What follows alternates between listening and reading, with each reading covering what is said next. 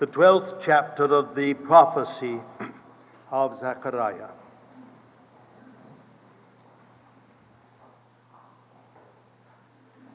From verse 1. The burden of the word of the Lord concerning Israel. Thus saith the Lord, who stretcheth forth the heavens, and layeth the foundation of the earth, and formeth the spirit of man within him. Behold, I will make Jerusalem a cup of reeling unto all the peoples round about, and upon Judah also shall it be in the siege against Jerusalem. And it shall come to pass in that day that I will make Jerusalem a burdensome stone for all the peoples. All that burden themselves with it shall be sore wounded, and all the nations of the earth shall be gathered together against it. Verse 9. And it shall come to pass in that day that I will seek to destroy all the nations that come against Jerusalem. And I will pour upon the house of David and upon the inhabitants of Jerusalem the spirit of grace and of supplication. And they shall look unto me whom they have pierced. And they shall mourn for him as one mourneth for his only son, and shall be in bitterness for him as one that is in bitterness for his firstborn. In that day shall there be a great mourning in Jerusalem, as the mourning of Hadad Rimmon in the valley of Megiddon. And the land shall mourn, every family apart, the family of the house of David apart, and their wives apart, the family of the house of Nathan apart, and their wives apart, the family of the house of Levi apart, and their wives apart, the family of the Shimeites apart, and their wives apart. All the families that remain, every family apart, and their wives apart. In that day there shall be a fountain open to the house of David and to the inhabitants of Jerusalem for sin and for uncleanness. Just a further word of prayer. Beloved Lord, we're always glad when we gather together in the name of our Lord Jesus the Messiah, that you have made provision for us in every way. Provision for cleansing, provision for new life, for renewing, and you have made also provision for anointing. And upon that anointing, grace and power we depend this day. We stand by faith into that anointing so dearly won for us by our Lord Jesus, both for the speaking and for the hearing. Preserve us from misinterpretation, and preserve us from, as it were, our own ideas. Help us, O Lord, we pray, that this day in the speaking of your word we shall hear your voice, and your heart shall be open to us, and your mind. And we pray, O Lord, that every one of us will be somehow touched by your Holy Spirit. We commit ourselves to you with much thanksgiving, and we shall be very careful to give you all the praise for answering this our prayer. We ask it in the name of our Messiah, the Lord Jesus. Amen. The theme of this day is taken from this amazing and remarkable prophecy in Zechariah, beginning at chapter 12 and verse 1 and going right through the 13th and 14th chapter. It is perhaps one of the most striking and remarkable prophecies in the Old covenant. Not least because the church, in its normal manner, has found itself quite unable to spiritualize this prophecy. Nearly every prophecy has been one way or another spiritualized, in some cases to the extent where it no longer says what it originally was meant to say. It refers to something else rather than for what the prophecy was given. But if you look up in nearly every Christian commentary upon this prophecy in Zechariah, you will find that they have found themselves totally unable to spiritualize it. It has been left as it was given and to be understood literally as it was spoken. The very fact that here in these words we have the wonderful prediction that in that day his feet shall stand upon the Mount of Olives, which is east of Jerusalem. The whole church has understood this to be that when the Messiah returns, those blessed and pierced feet will once again stand upon the Mount of Olives. From the Mount of Olives he ascended to the right hand of the Majesty on high, and from that Majesty on high he will return to the Mount of Olives, when the kingdom of God will finally and publicly be manifested. May the Lord hasten that day. And within this extraordinary prophecy, we have the verse from which the theme for this day has been taken. Verse 10, "And I will pour upon the house of David and upon the inhabitants of Jerusalem the spirit of grace and of supplication, and they shall look unto me whom they have pierced." Some 2,500 years ago, Zechariah the prophet, by the Spirit of the Lord, prophesied that something would happen to Jerusalem. And he made it quite clear that when that something happened to Jerusalem, we would know that we were in the last phase of world history. From a backwater, a non-entity, Jerusalem would once again become central to the world. For nearly 1,000 years, Jerusalem has been anything but central. It is perfectly true that in the Crusader period, the whole focus was upon Jerusalem. But apart from that great First and Second Crusade, Jerusalem has really figured for nothing in world history.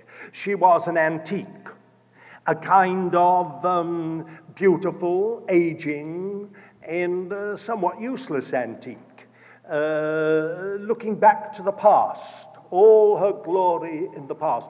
But Zechariah prophesied that there would come a day when Jerusalem would once again become a focal point of uproar, of conflict, of controversy, of conflict, of war. The nations, not just a few, but he says 2-3 times, all the nations will be gathered together against her. She will become, as it were, the point of jealousy. Everyone wants to possess her. Everyone wants that city for its own ideology or its own concept of the future. We have arrived at that time. 100, 200 years ago, who could have ever understood this prophecy of Zechariah? Only those with living faith could have ever read this prophecy and believed that little dump of a village called Jerusalem, unhygienic, flea-bitten and fly-blown, living in the past, could ever again become the focal point of world concern. But upon this city today, more resolutions have been passed by that useless body, the Security Council, than any other city, including Berlin, including even the division of Vietnam originally and of Korea. It is very, very interesting that once again Zechariah's words have become relevant, practical, and powerful. So striking a prophecy is this. And in the midst, so this is the point, in the midst of this wars, not just one war, but wars, in the midst of this controversy, in the midst of this tumultuous uproar, something would happen to the Jewish people so remarkable as to signify the completion of the purpose of God, the redemptive purpose of God. Now, some people read this prophecy and they just see it in terms of the kingdom coming. They see it in terms of the Messiah's feet once again standing upon the Mount of Olives, which of course is wonderful in itself. But it is this extraordinary center of the prophecy we have in this 12th chapter from verse 9. He tells us in that all the nations of the earth, the Lord will seek to destroy all the nations of the earth that come against Jerusalem, and I will pour upon the house of David and upon the inhabitants of Jerusalem the spirit of grace and of supplication, and they shall look unto me whom they have pierced. So incredible is this thing that happens to the Jewish people, that there will be a national time of repentance and mourning, as if something, it's not just someone who died in Jewish history, someone who had some influence on the course of events, even the course of events in Jewish history itself.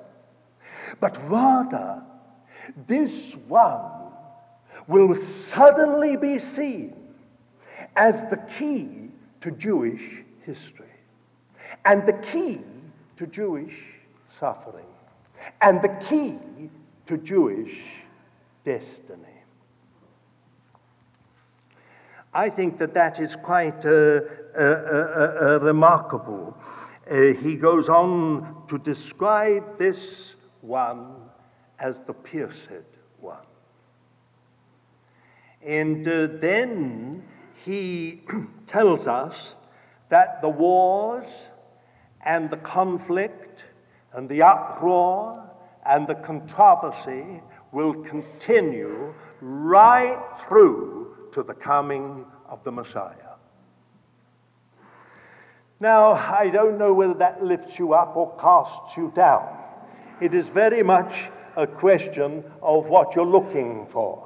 Some people are frightened to read the book of Revelation because they don't like the beasts and the dragon and the serpent and the persecution and all the things that they find in the book of Revelation. But it is really a question of what you're looking for. If you're looking for the Lamb, and the Lamb enthroned and glorified and triumphant, he is there in the book of Revelation. And if you're looking for the overcomers, they are there, chosen and faithful and called with the Messiah. And if you're looking for the New Jerusalem coming down out of heaven, having the glory of God, you will discover it there. It is a question of what you're looking for. Some people have got so spiritually anemic that the word war and fighting the good fight has fallen totally out of their vocabulary. It's a kind of namby-pamby kind of comfortable, sophisticated, affluent type of Christianity that we live. But in this extraordinary prophecy, we are told that it will be marked by war, not one, but any number of wars. And it will be marked at the same time by Jerusalem coming back to the center of the world stage in and through those wars. And it will be marked by something happening in the midst of the Jewish people so incredible that it will change the whole course of Jewish history, and will in fact be, as it were, a transformation, if I may so put it, of Jewish understanding of their identity and of their calling. And this is to do with the one who is called the Pierced One. I think that is something, just an introduction. Actually, it's worth almost, for those of you who want to go and watch the football, it's almost you could go now. I mean, you've got so much from what I've just said, I hope. But now let me put this point, this is the punchline.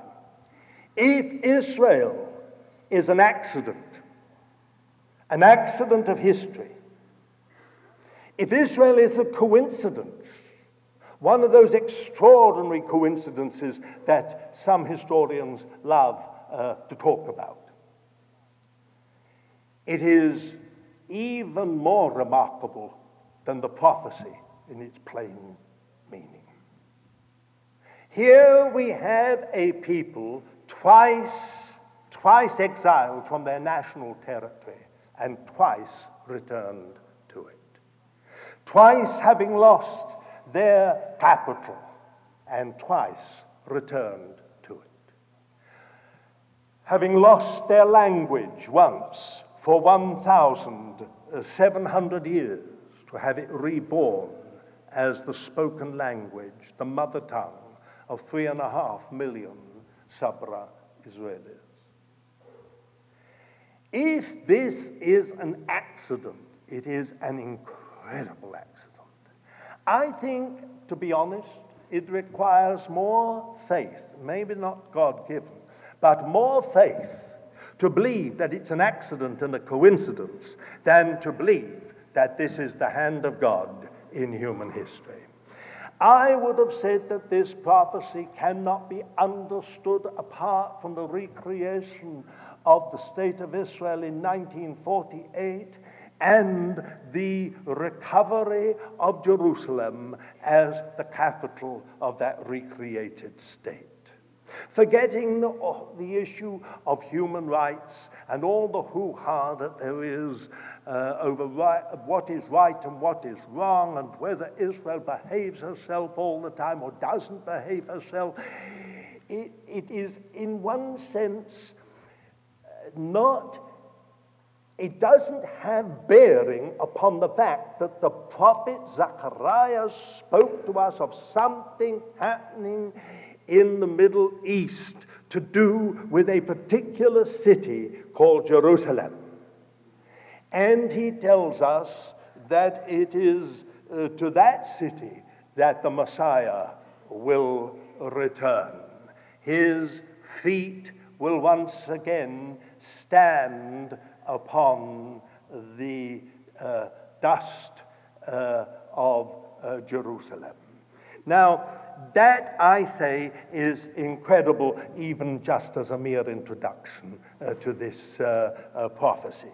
What I want to do this morning is look at the actual words, because to me it is extremely important to understand this 10th verse of the prophecy of Zechariah in chapter 10.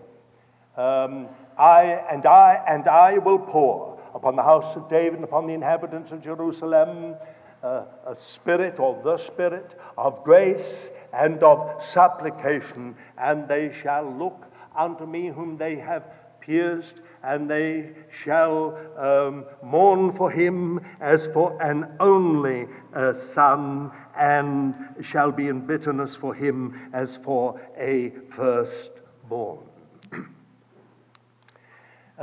If you're with me, I want to look first of all at this little preposition, unto or on.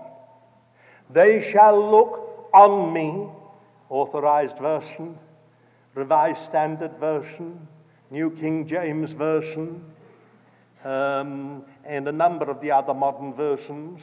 Old English Revised Version, 1881, the American Standard Version, 1901, say, unto. They shall look unto me whom they have pierced. I must say straight away that it is hard to believe that so much depends upon one preposition, because it is on the understanding of what the Hebrew really says that our whole concept concerning the redemption of the house of Israel stands. When I look on somebody, it normally means physically. I looked upon Queen Elizabeth II. What does that mean? I looked on President Bush. What does that mean? It has no real moral connotation. It implies a physical, literal seeing of President Bush or Queen Elizabeth or whoever.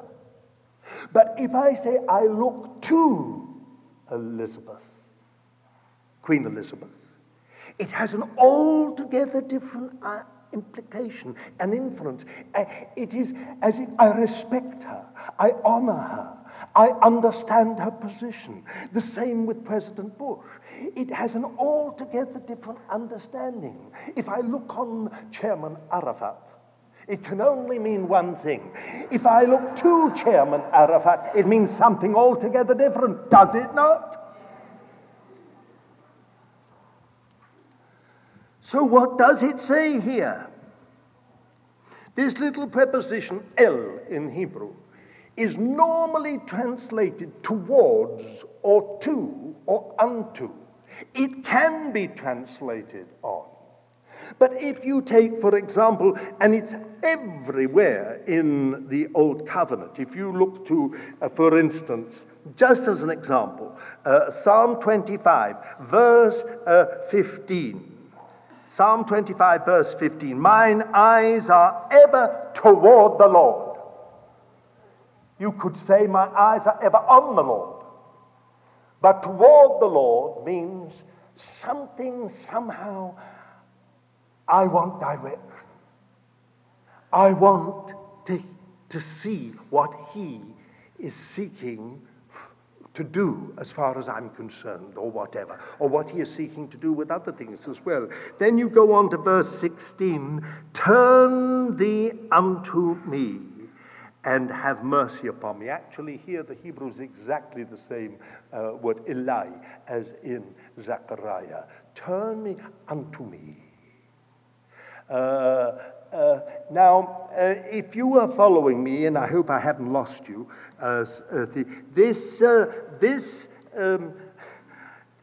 the way, I know this will sound to some almost heretical, but I have to say it.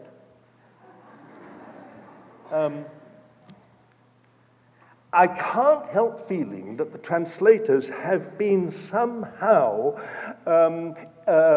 influenced by theology. Rather than by the actual language. Why? Because in Revelation it says, and they shall look on him whom they pierced. And it says, the tribes of the earth shall mourn for him.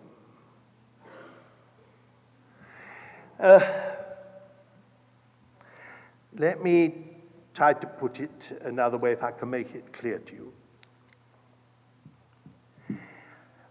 A whole concept concerning the salvation of the Jewish people is built on this translation, they shall look on me, whom they have pierced.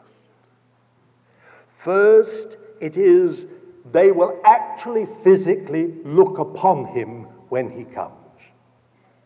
They will see him, and then they will say, it was him. And they will be saved. Now, this is impossible. The only problem we have here is that in the whole of history, God has never saved people by sight. It has always been by faith. Even Abraham was saved by faith. That's what it says in Romans. And circumcision was the token, the evidence, as it were, of God-given faith. Faith didn't follow circumcision. Faith predated circumcision. Do you understand? And in other words, has God ever saved by sight? It is perfectly true that I have known people who in vision have seen the Lord and found the Lord. There are Muslims that I know who found the Lord that way. There are Jews I know who found the Lord that way. It's always by faith. This is vision. It is something quite different for a whole people to see physically the Lord and be saved.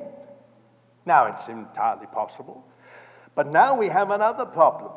We are told that when they get saved, then they will become the missionaries in the 1,000 years, the millennium. This is a whole teaching that's been built on this. And they say there will be a great mourning as a result when they see him. I always remember Professor Dr. Flusser, that great authority on early Christianity, of course, an Orthodox Jew, who was asked once after one of his lectures, the way you talk, you sound as if you believe that Jesus was the Messiah. And he said, no, I don't believe that he was the Messiah, but if when he comes, when the Messiah comes, it turns out to be Jesus, I will not be surprised.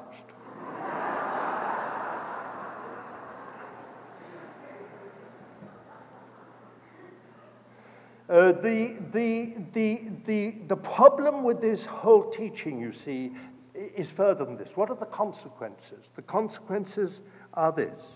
Don't bother your heads about the salvation of the Jewish people, because they will be saved anyway when the Lord comes. So just bother your head about the church and about the evangelization of the world. That's all that we need to bother ourselves about now, because the Lord's going to take care of this thing. First thing. Second thing, some people go much further than that and say Jews are saved anyway. They don't need salvation. Now, I've always had a great problem with this. If the Jews are already saved, some people call this the dual covenant.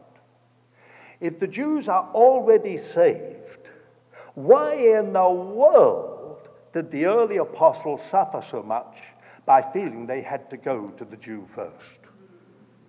They went everywhere to the synagogue, and everywhere there was a rumpus.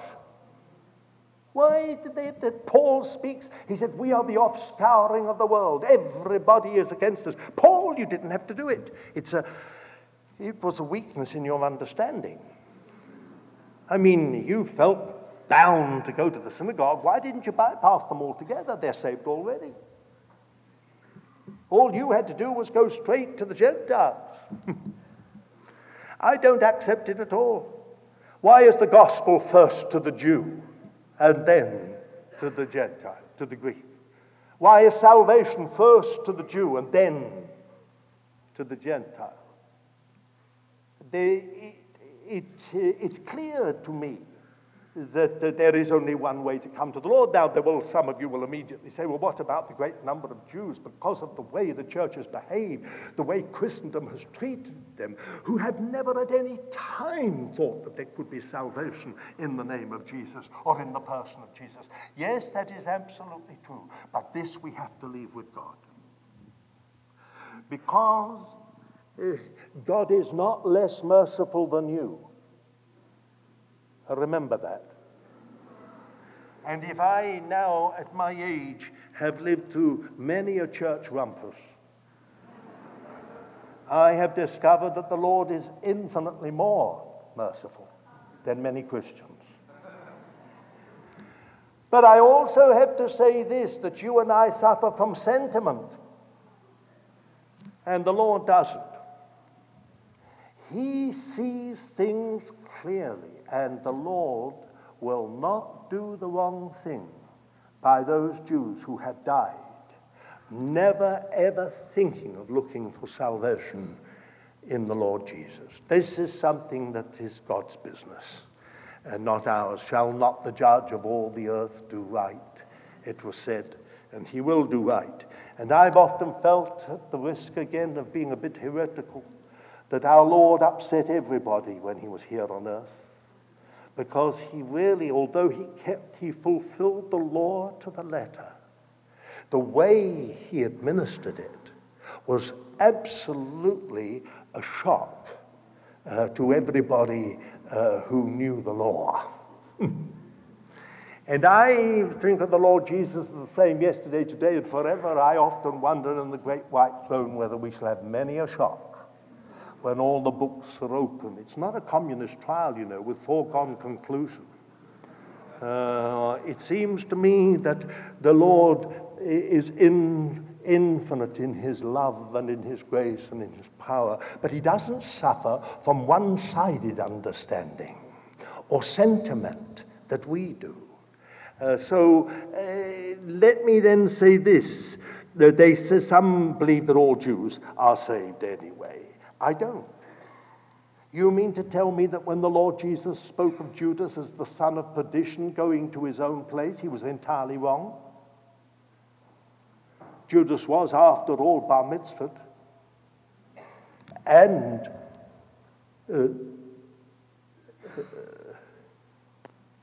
circumcised. You mean to tell me that Caiaphas, the high priest, that evil man who actually prophesied on one occasion by the Spirit of God, that he who was circumcised and also bar mitzvahed is in the kingdom of God? Nonsense. You mean Annas, his far more evil father-in-law, 4 or 5 times high priest, totally evil.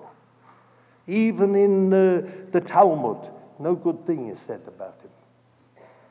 You mean to tell me that Annas is in the kingdom of God because he was Jewish? It's a joke. Who are you trying to tell? You trying to convince me? What about Manasseh?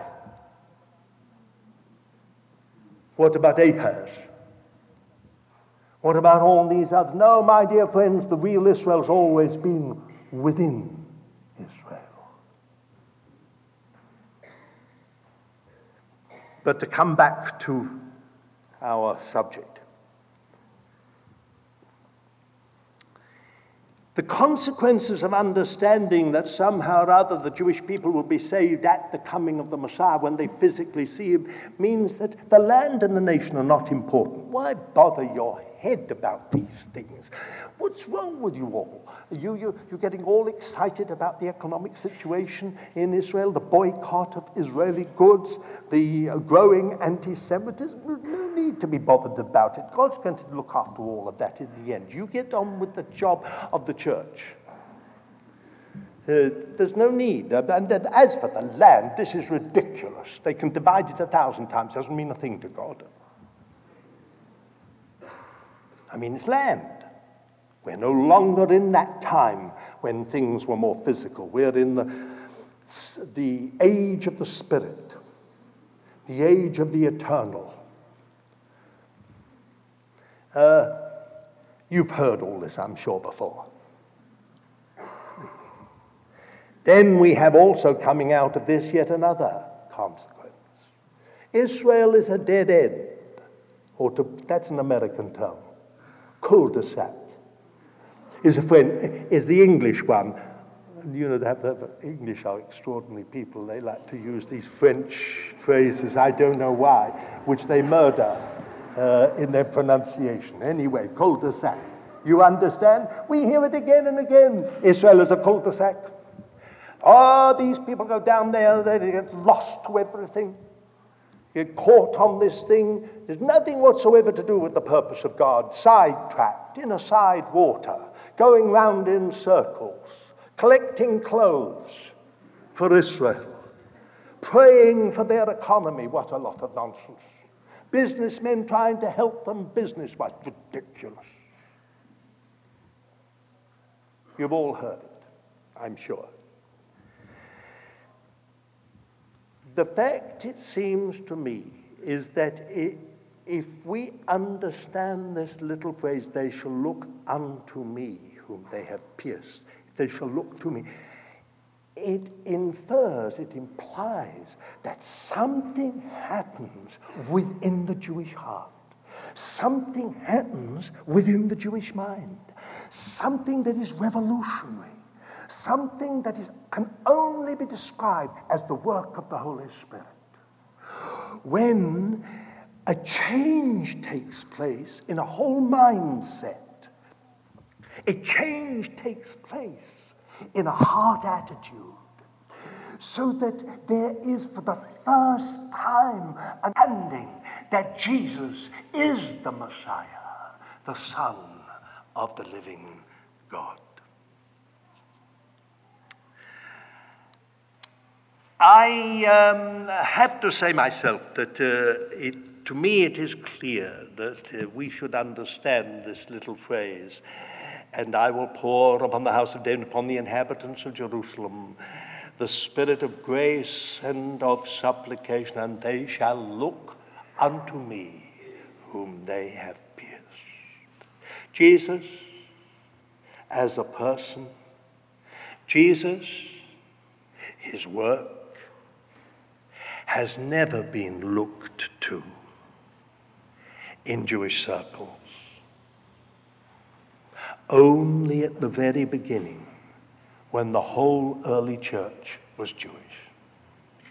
And when saved by the grace of God, they saw Jesus as the fulfillment of the whole purpose of God, the center and circumference of God's eternal purpose for this universe and for mankind and for the Jewish people. Well, that's the first thing I want to say. I have to watch myself on time, as always. But the second thing I want you to look at is the phrase, whom they have pierced. Is this a correct translation? Sometimes we're told by some that it's not, that it should be translated another way, but the word in Hebrew dakar can only mean pierced or pierced through. That's the only meaning that this word has. And it says, they shall look unto me. Me. Isn't that incredible? If it is correct, it is incredible, because it is the Lord himself. How can you pierce the Lord? How can you pierce, as it were, the God of Abraham, of Isaac, and of Jacob, the God of Israel? They shall look unto me, whom they have pierced through. What is the meaning of this? This one who was pierced or pierced through in Jewish history, who is he?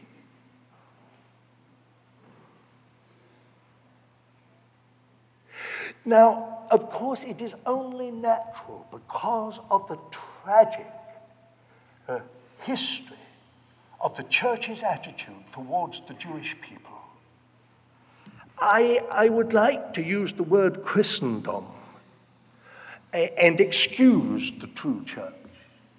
But when I remember Martin Luther and the book he wrote in 25, against the Jews and their lies, which was republished by Goebbels in the 30s as official Nazi propaganda without a single change or alteration to what Luther himself had written.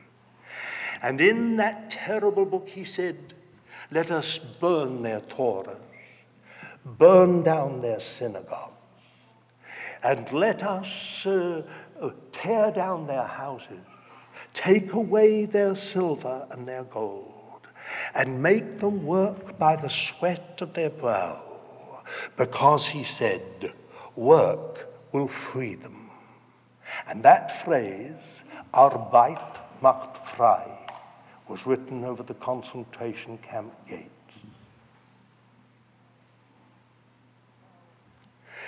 Now, if someone says to me, do you therefore believe that Martin Luther was not a believer? No, I do not believe that. I believe he was a believer.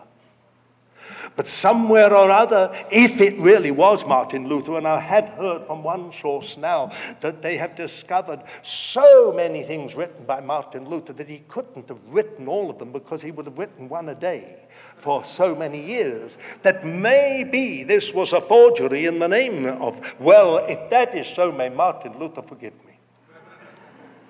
I'm very glad to hear it.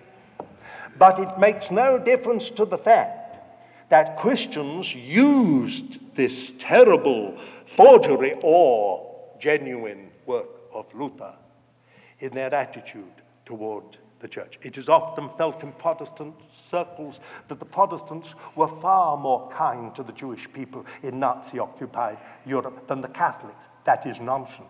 The Catholics saved far more Jews than ever did the Protestants.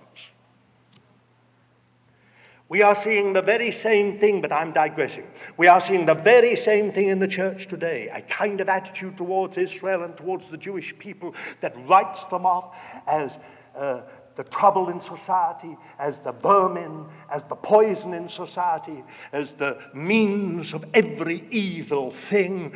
And there will come a day when Jews are persecuted again, when many in the church will sit behind their curtains and do nothing. And they will be the next to suffer. For it has always been the history of the church that the Jew suffers first and then the real believer.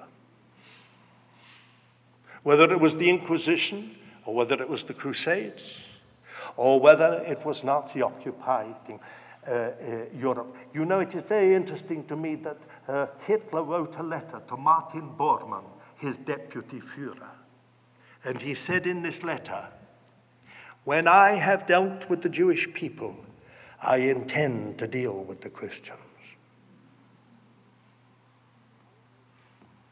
So all those Christians who hung up swastikas in their chapels and pictures of Adolf Hitler, the Führer, would in the end have suffered the same fate as the Jewish people.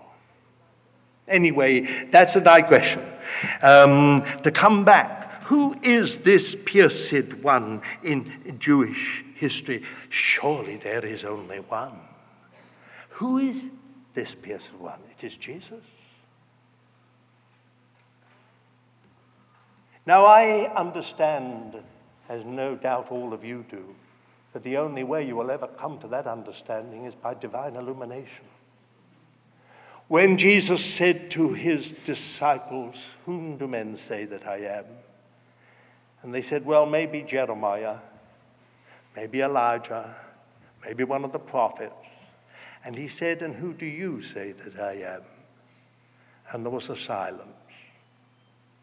And then Peter, in his normal way, acting, by the way, as the spokesman for the rest, they just kept their big mouths shut and got out of trouble. he spoke and said, "You are the Messiah, the Son of the living God." And Jesus said, "Flesh and blood has not revealed that to you, Peter, but my Father who is in heaven." Every person who has been truly saved has had the eyes of their heart touched by our Lord's heavenly Father.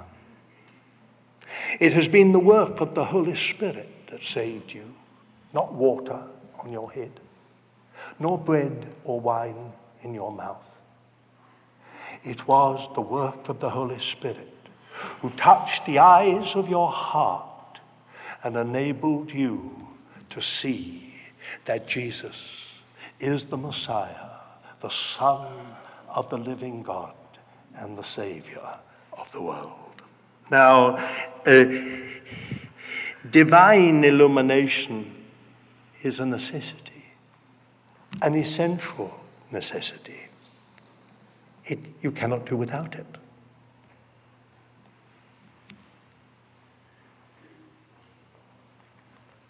Let me take you one step further.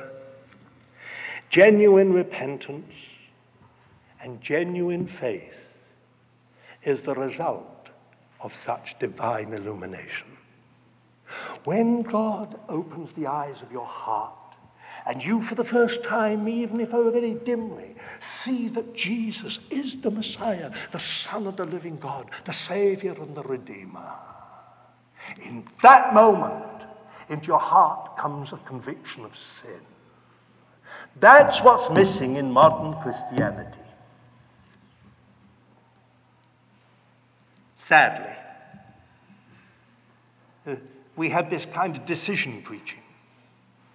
Decide for Jesus. It's like a presidential election. He'll do you good.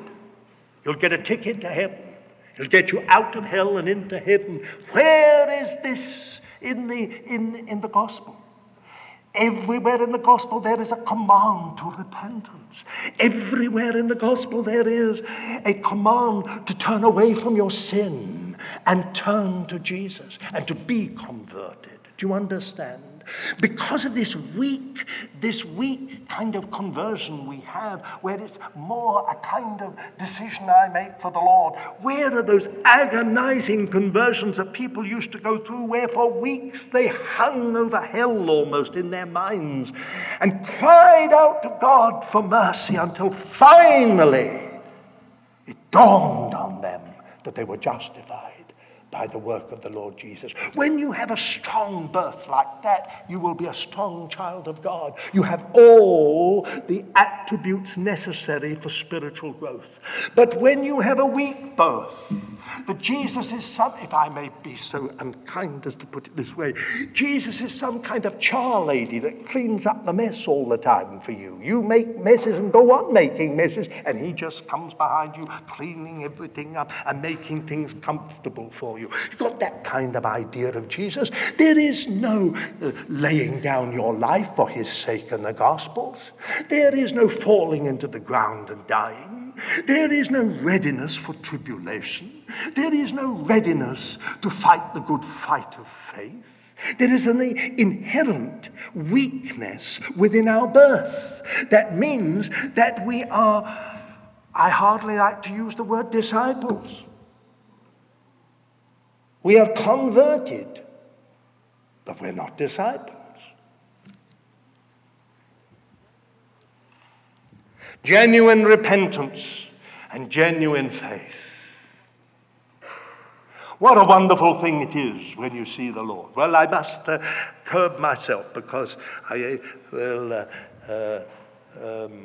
won't have enough time to finish properly otherwise. But you know, it is very interesting that when our Lord when he put them all in that boat and told them to go over alone to the other side and refused to go with them. Before, you remember, he was in the boat with them. Do you remember the story? Do you remember how they woke him up? People say, "Oh, poor Jesus. He was so tired. He was, after all, a human being. He fell fast asleep, worn out." Well, it is true. He may have been. I don't think so. I believe he went into that boat and deliberately went to sleep. And then the storm blew up, and they tried. They said, "Don't worry him, he's asleep, poor man." And they bailed out the water as fast as they could. And in the end, they shook him and said, "Can't you? Oh, you've got no care for us. We're all drowning." Now, I believe that the Lord really wanted them, when the boat went down, to say, "Now follow me." And they would have all walked on the water. But they were in such a state, that he could only do one thing. And he stood up and said, "Shush!" And it stopped. And he said, "Oh, how wonderful he is." With one word, he stopped the storm. It's a marvelous thing to know the Lord as the Lord who can stop a storm. But what do you learn from stopping a storm? Only a fear of storms.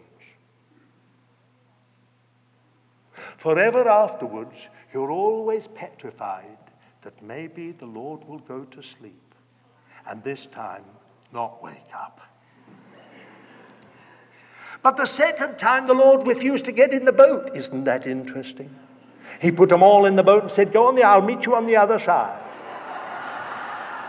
And then another storm blew up, and this time the boat nearly went down, and suddenly they saw someone walking on the sea, and the sea was huge waves and billows, and the wind was colossal.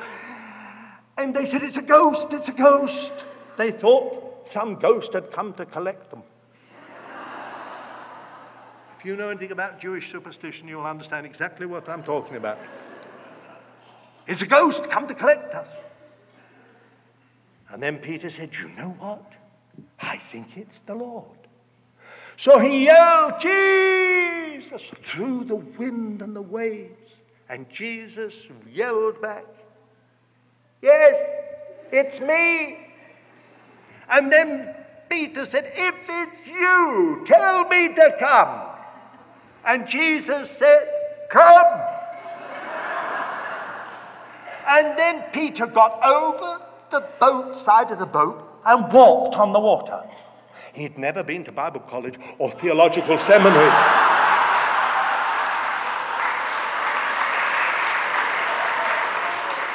And learned how to walk on the water. He had never read a book, The 4 Steps on Walking on the Water. All that happened was he saw the Lord and he heard the Lord. That's all that was required. The moment he saw the Lord and he heard the Lord, something happened and he did the impossible. He walked on water. Somewhere between that point of leaving the boat and reaching the Messiah, he suddenly thought to himself, "What am I doing? I'm walking on water. Nobody ever walks on water. There is the law of gravity." And immediately he began to sink. It's interesting that this happens again and again to us. When we want evidence for something, it's there. You can't walk on water. There's such a thing as the law of gravity. And he sank. Before then, he did the impossible. Now, what my point is this. When you see the Lord with the eye of the heart and hear the Lord with the ear of your spirit, you do the impossible. Every work of God in the history of the church, which has shaken the whole establishment from top to bottom, turned it inside out and upside down, and become a great movement of the Spirit, has begun with doing the impossible. And I could give you examples of this if you want them. That monk that the Catholics called the drunken monk, Luther. And amazing what happened. A man went and nailed his thesis on the door of that church and shook the whole of Europe. Or I think of George Whitefield with one eye, a cast in his eye, one eye that way and an eye that way. born in a public house. His parents were publicans. Think of that, you dear Christians. Whenever he preached on sin, at least 2 people got convicted. Because it was said of him, he always fixed his eyes on the people. Who would have ever thought that the colonies on the other side of the Atlantic, as they were then called, and these isles would be shaken by the preaching of this man, or of John Wesley, so dry. I've always been so sorry that they called Methodists Methodists instead of enthusiasts. Because their first name was Enthusiasts. And then the old name, before he was saved, Methodist. Now, forgive me those of you who are Methodists. I'm not getting at you. I'm just saying real Methodists are all enthusiasts. They're real, the original charismatics.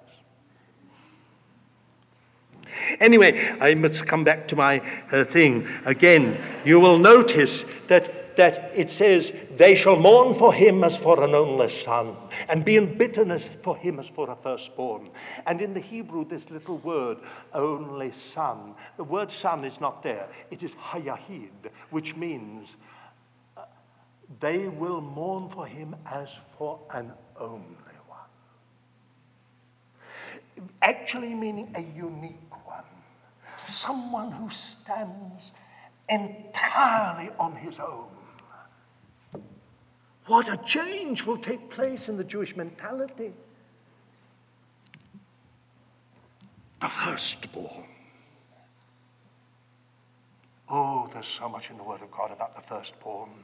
Jesus is called the heir of all things, appointed by God to be the heir of all things. An heir of God, joint heirs with Christ, we are called.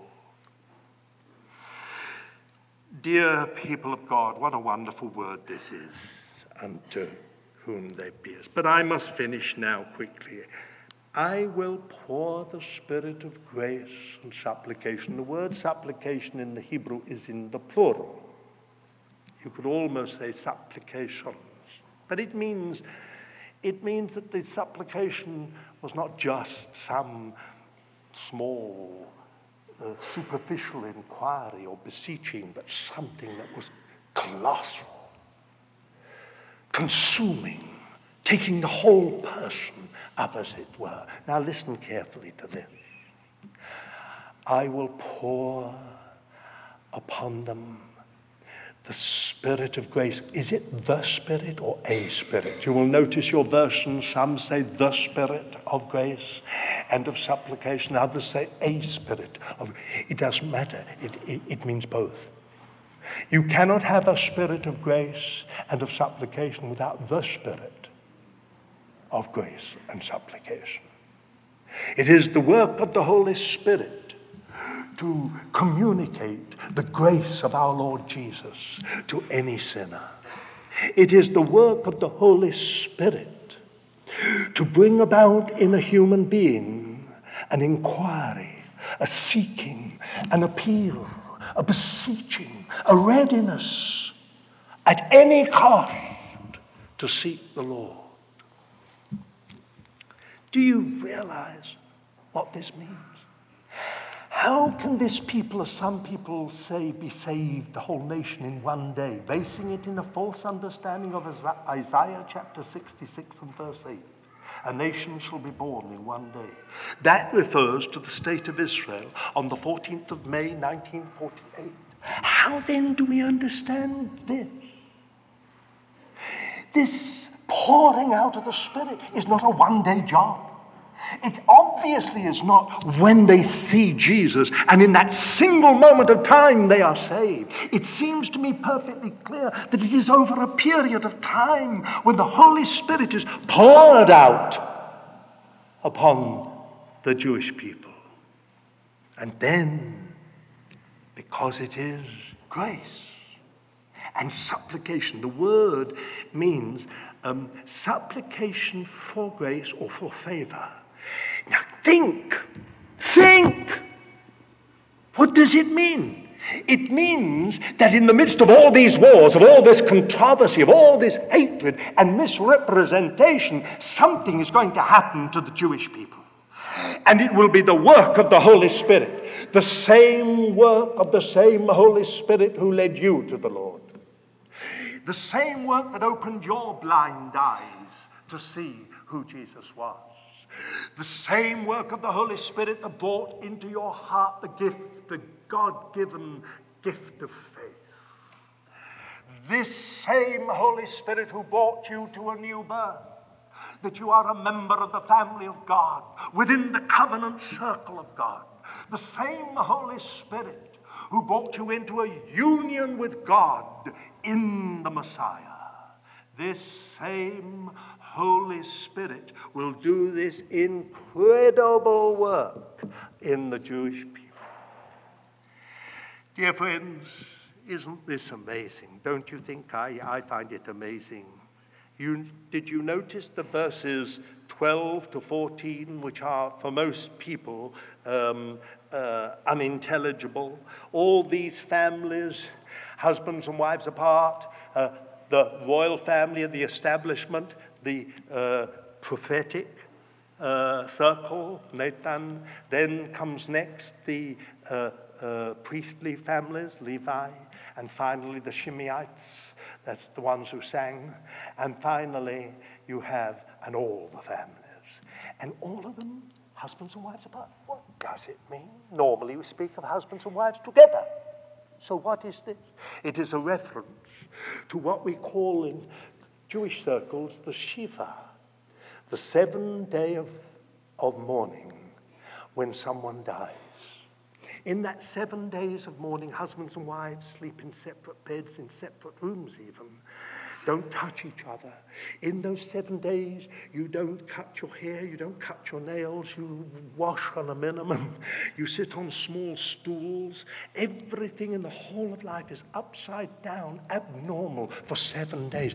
Oh, what a picture. What is this going to happen when Jesus actually returns? Well, maybe I'm wrong. Maybe it will be so. I don't know really. All I know is I believe it's going to happen before. And I believe that we are so near to it that Satan is mobilizing every single faction within his authority and power to destroy this people before there is a chance of their being saved. Just as Hitler, by the demonic influence of Satan, tried to destroy this people to stop the nation coming into being. And in fact, God turned it round and it became the catalyst for the nation to come into being. So we are now heading for that time when Satan will do everything in his power to wipe out this people before their salvation can come to pass. The Covenanters and the Puritans, almost without exception, believed that the Jewish people would be saved before the coming of the Lord Jesus and would become the last great testimony to the person and work of the Messiah in world history. That's a fact often forgotten.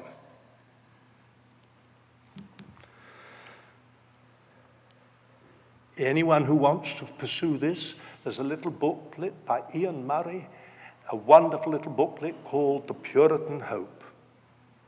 Read it. It's worth it. Without the Holy Spirit, there can be no repentance. Without the Holy Spirit, there can be no faith, genuine faith. Without the Holy Spirit, there can be no new birth. Without the Holy Spirit, there can be no salvation. Beloved brothers and sisters, isn't this an amazing prophecy? Do you realize that you and I are in the phase of world history in which this is to be fulfilled? We have seen the state recreated. We have seen Jerusalem become its capital. We are the witnesses of war after war after war. All these things we have seen. Oh, beloved friends, we need now to be mobilized as never before to stand with the Lord. This isn't our battle, remember that. Some Christians take this on and become exhausted and worn out. I feel a bit that way myself. You take things on which we shouldn't take on. Remember, the government's on his shoulder, not yours. But many of us, we feel we have to tell the Lord what to do and get very upset if he doesn't do it exactly as we've told him. But the fact remains that you and I are to be in this battle, but we are to take our position to stand still and see the salvation of our God. I do not have any doubt that this is where we are today. And I have no doubt that the battle we're in now in Israel and in the Middle East is all related to this one great point in the prophetic purpose of God, in the prophetic fulfillment. I have no doubt about it. Brothers and sisters, you are not second-class citizens. You are those who've come already into the salvation of God by the same Messiah, through the same finished work, by the same Holy Spirit. You have been brought into the salvation of God. Just as at one time there were those amongst our people who prayed without ceasing for the Gentiles that they might be saved, and who did not only pray but went to the ends of the earth, into Ethiopia, into Armenia, into India, right down to the south of India, to Gaul, to the British Isles, even to Spain. It is amazing. They gave themselves. They were for the most part Messianic believers. Now that great work has gone on and on and on, and the multitudes and multitudes of Gentiles have come to a saving knowledge of our Lord Jesus. Now it's your turn. It's your turn to stand in the battle for the fulfillment of the purpose of God concerning the Jewish people. There is no middle wall of partition. It's gone. There is no difference between a Jew who's found the Messiah and a Gentile who's found the Messiah. I sometimes think there might be a little difference in intelligence.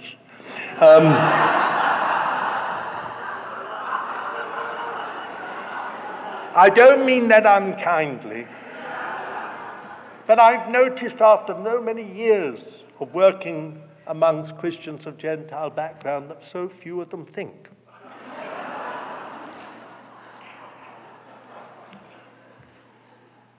However, that's nothing. Our intelligence can sometimes get in the way of the Lord instead of being a vehicle for the Lord. But my dear friends, if you're a child of God, you are as much in this marvelous work of the Lord as anyone who has a Jewish background.